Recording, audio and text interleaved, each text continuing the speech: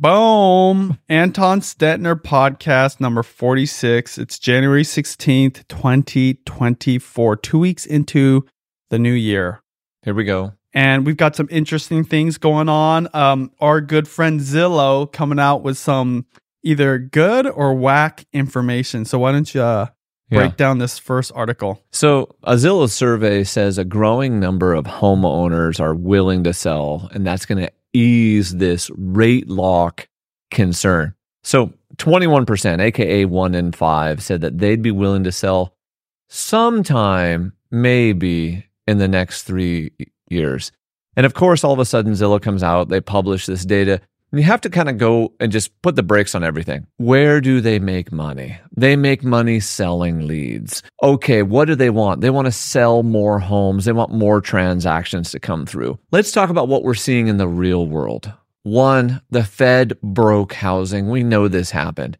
Interest rates were too low for too long. So we've got people who have 3% mortgages, 2.75, 4% mortgages, who you say, hey, trade in on a 6.5, a 7, or a 6, and buy a new one. They go, no, my payment would, double, jump significantly. So what that's doing is that's creating this lock-in effect. What they were trying to imply in this survey was that the sellers are feeling more likely to sell. I don't believe that.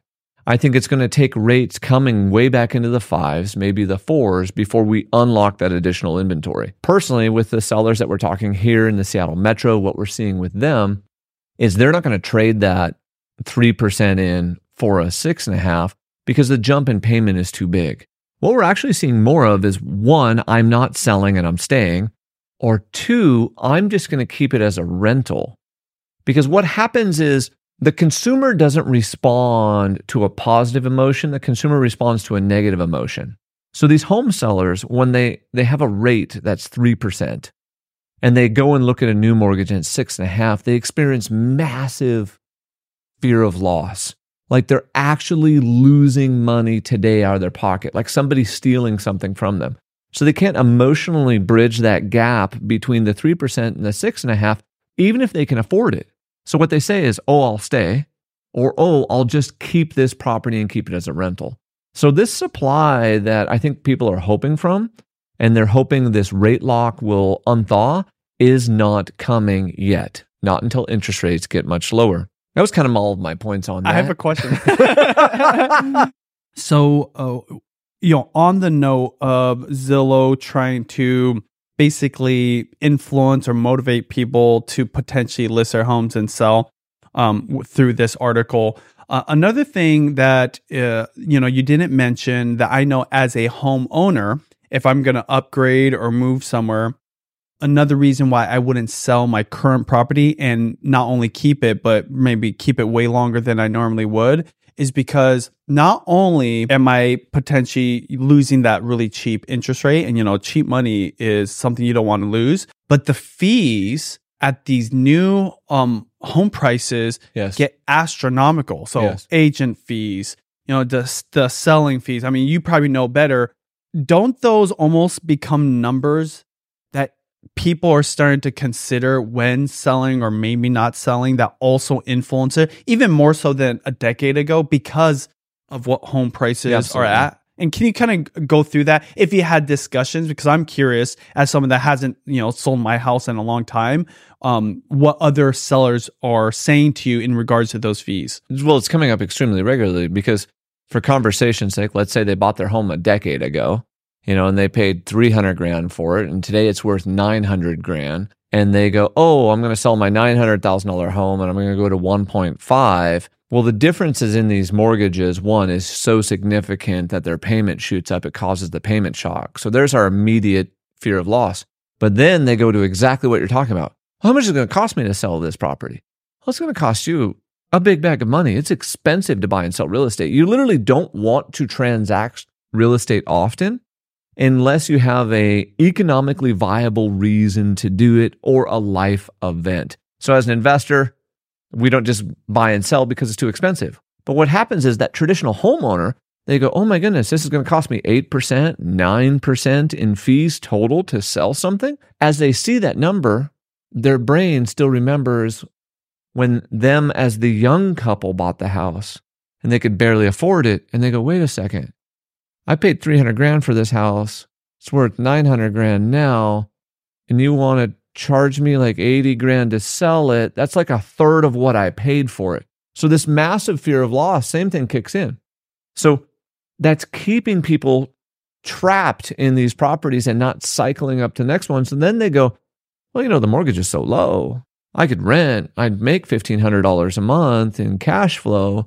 It makes sense for me just to go buy another one. So they just keep it as a rental in this example that I'm going through right here. Yeah. And so to me, it seems like, say you're used to selling $1 to $10 million houses because you're wealthy, right? So whether it's 1 million in 2010 versus maybe now it's 3 or 4 million and you're used to it. So 80 grand, 200 grand is like whatever, you're wealthy. But there's these buyers that are middle class. They're seeing these big numbers. It's scaring them. Would you say this is correct in saying there's going to be this adjustment period? So in addition to the normal factors and variables that motivate or slow down the process of buying and selling and investing in homes, there's also this weird adjustment to inflation. Bingo. And that was never a conversation back in the day. The sellers happen to wrap their mind around a whole new set of numbers. And it's kind of interesting. I would actually say the middle class seller is your easiest, with towards the lower end being hard because they're pinching every penny. And then also the luxury seller is still generally a penny pincher. And so the people who like are middle class and upper middle class seem to be kind of the easiest going, but the two ends of the spectrum are the hardest, that kind of hammer the prices the most. Because also the thing that you run into, especially in luxury properties, quite often those people are business owners, high net worth individuals, high income earners. So they're very astute and aggressive with their money. That's how they got there. Okay. And then at the other end of the spectrum, they're forced to do that because they've got to pinch every penny in order to get there.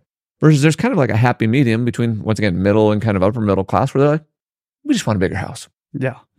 No, when you say 80 grand, I'm just thinking about the average conversation with a potential seller. They're thinking 80 grand would buy me a nice truck. Yeah. Right? They're like, I'd rather keep the house, rent him, get profit, yes, and that pay for that truck that I'm basically, obviously it's paying for services and there's fees required to selling your home, especially through the typical traditional way. But man, that's another thing too, because people, I was just at Costco. Yep. And I had what I would call a pretty lean shopping cart. It was not very full. I didn't have my kids with me, asking me for different things. I wasn't with my wife who might want to, bruise and kind of look down the aisles. It was just me. So I was hustling. I had to get here. That still cost me $200. Yeah. I remember a time when $100 packed your cart. It was overflowing. Yeah. And then literally it was just wow, this is kind of crazy expensive.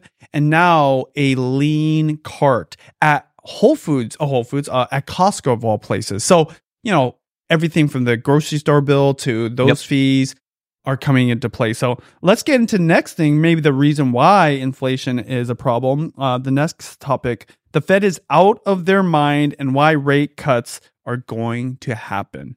So I think the Fed was out of their freaking mind this week, and they basically went into this denial mode.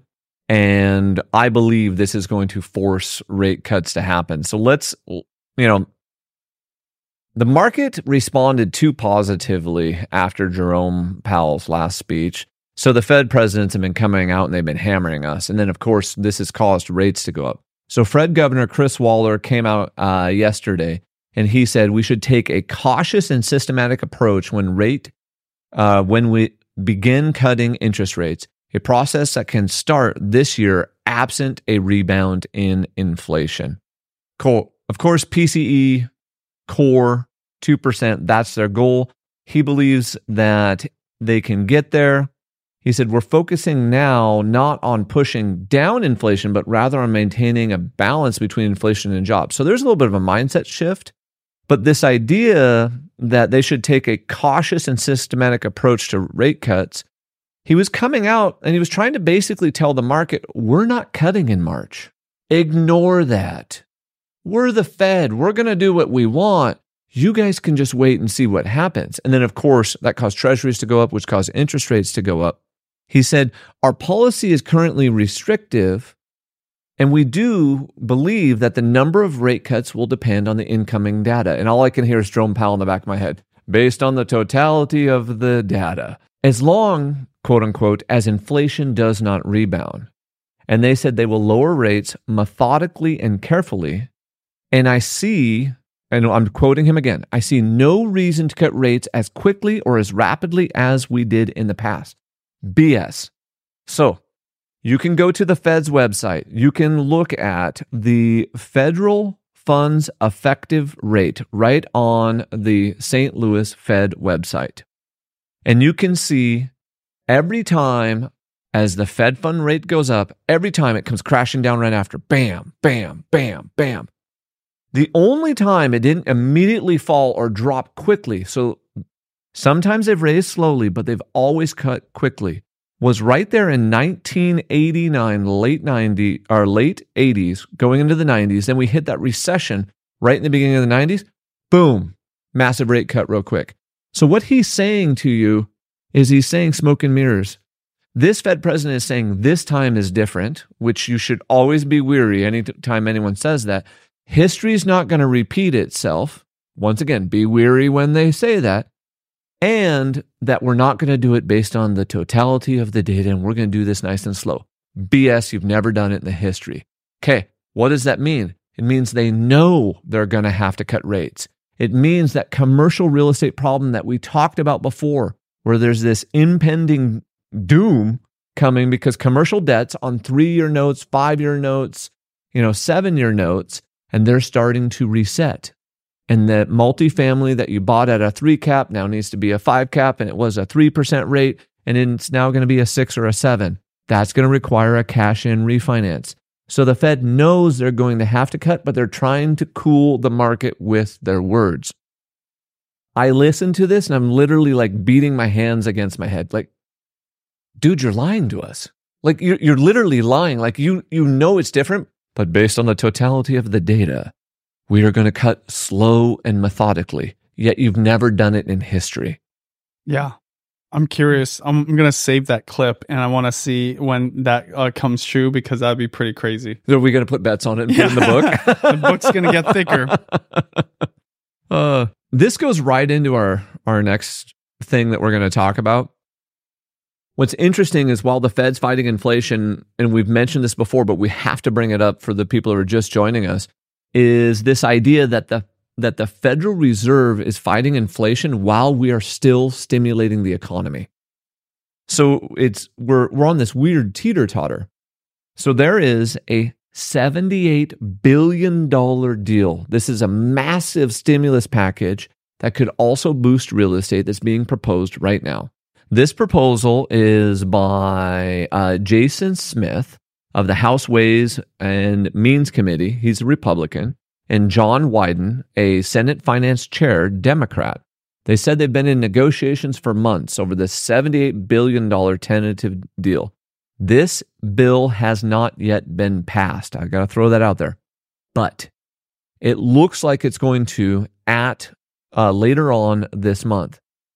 And what this is this, and this is right from the website, this is a 3-year proposal that would help families, spur innovation, improve economic competitiveness, and boost affordable housing. Ooh, we like all of that, okay? But realize this is economic stimulus while the Fed is still fighting their fire. Goal is to have it finalized by the end of January. And here's what they said. This is like typical government 101. So we had the ERC credit, the employee retention credit. That's where a business could go and say, you know what? I was hit by the pandemic. I can then go get a tax credit for up to 50% of the wages for my employees that I did retain and the government incentivized them to retain. That program has seen a bunch of fraud, but there is reportedly about $70 billion left in that program. So here's where the government math comes in. The government goes, hey, we're going to save you guys $8 billion. Just watch this math. What we're going to do is we're going to kill off the ERC, the Employee Retention Credit, by the end of January. We're going to start this new bill, and it's only $78 billion, but we're saving $7 billion over here. So it's only $8 billion more. So it's like we're saving money. And those guys were a bunch of fraudsters anyway who were claiming late. So, we need to get rid of the fraud. Only a government can do math like that. Us as real estate investors, business owners, we can't. But ideally, this is all good for the real estate industry. This is awesomeness for the real estate industry. Yeah. There's a couple things in here that we really need to dig into. So one, the first thing is the child tax credit. This is one of those things that helps everyone. So the child tax credit, they forced higher during the pandemic, once again, just to kind of help alleviate what was going on. The thing to understand about your child tax credit is it is a use it or lose it style credit. I use it. I use it too. Times 5. Well, here's what's interesting. Even if you didn't have enough taxable income, or you had other losses or other things that wrote down your taxable income, you would lose those credit for those 5 children normally. What this is saying that credit would actually roll into the next year. Really? Really? Huh. Yes. And what they're doing is they're going to raise it. So it's going to be $1,600 at the lowest income level. Then it goes to $1,800 in 2023, and they're making it retroactive. $1,900 in 2024, $2,025 in 25. With a possible inflation bump of $2,100 in 2025. This is great. This is one of those things where child tax credits help, generally speaking, all economic classes. And then they also help us to incentivize and allow people to have children because birth rates in the United States are going down. If we're a consumer economy, we got to have a lot of people. So we have to have it through births or immigration in order to keep our economy moving. So what's that have to do with real estate though? Well, we're getting there. Okay.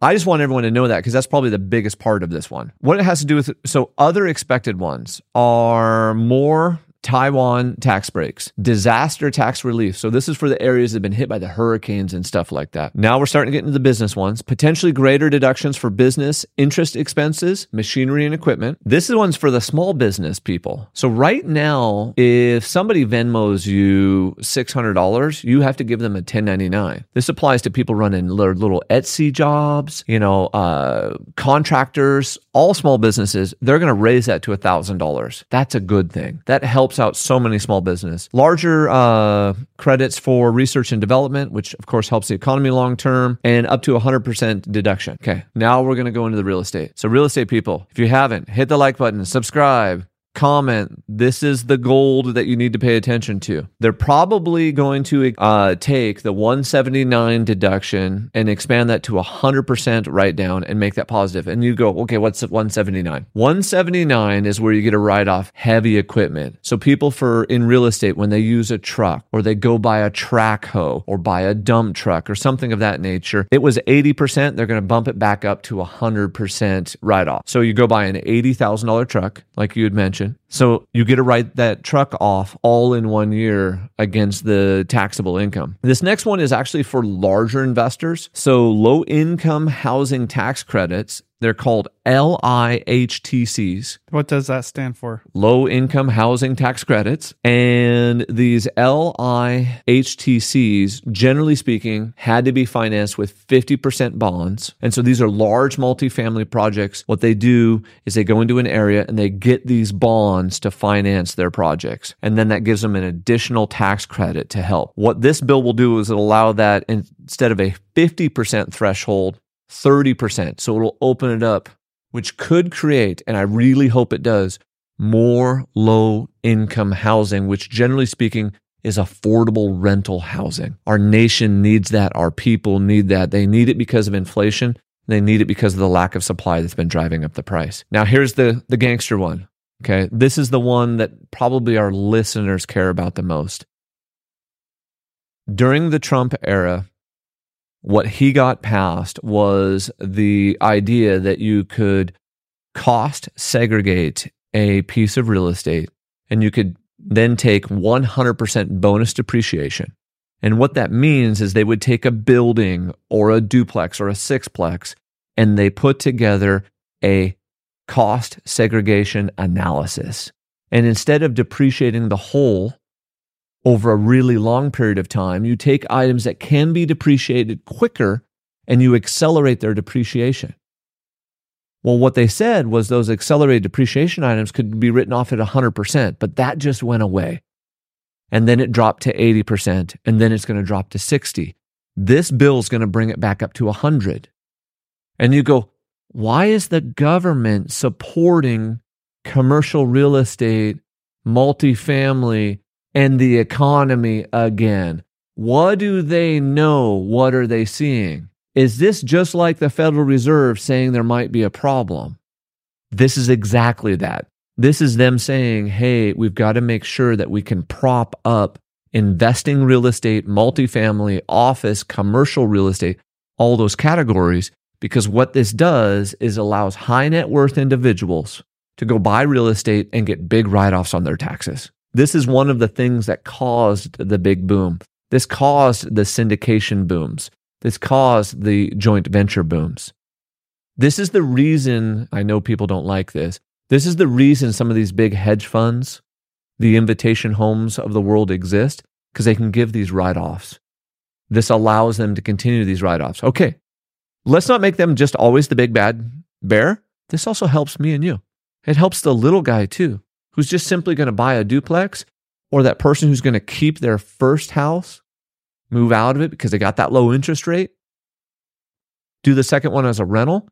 They could turn around and cost segregate that first house, take a bunch of 100% bonus depreciation, and take a big write-off. Can you explain it like in numbers, like use a house and then a family that's going to go into a house and then give a price and then how it affects their taxes? I know you're not an accountant, but maybe to paint a picture visually. Oh, I love it. I'm going to give you real numbers from a real property from one of our clients. Generally speaking, you go hire a tax segregation specialist. They do the analysis for you. They tell you the numbers. Then you give it over to your accountant. There's no specific methodology because it depends on the type of construction, the year of construction, the age of the carpet inside, and things like that. So we're talking in real generalities here. There were 3 duplexes that were purchased by one of our clients for $2,150,000. They did a cost segregation study on those 3 duplexes.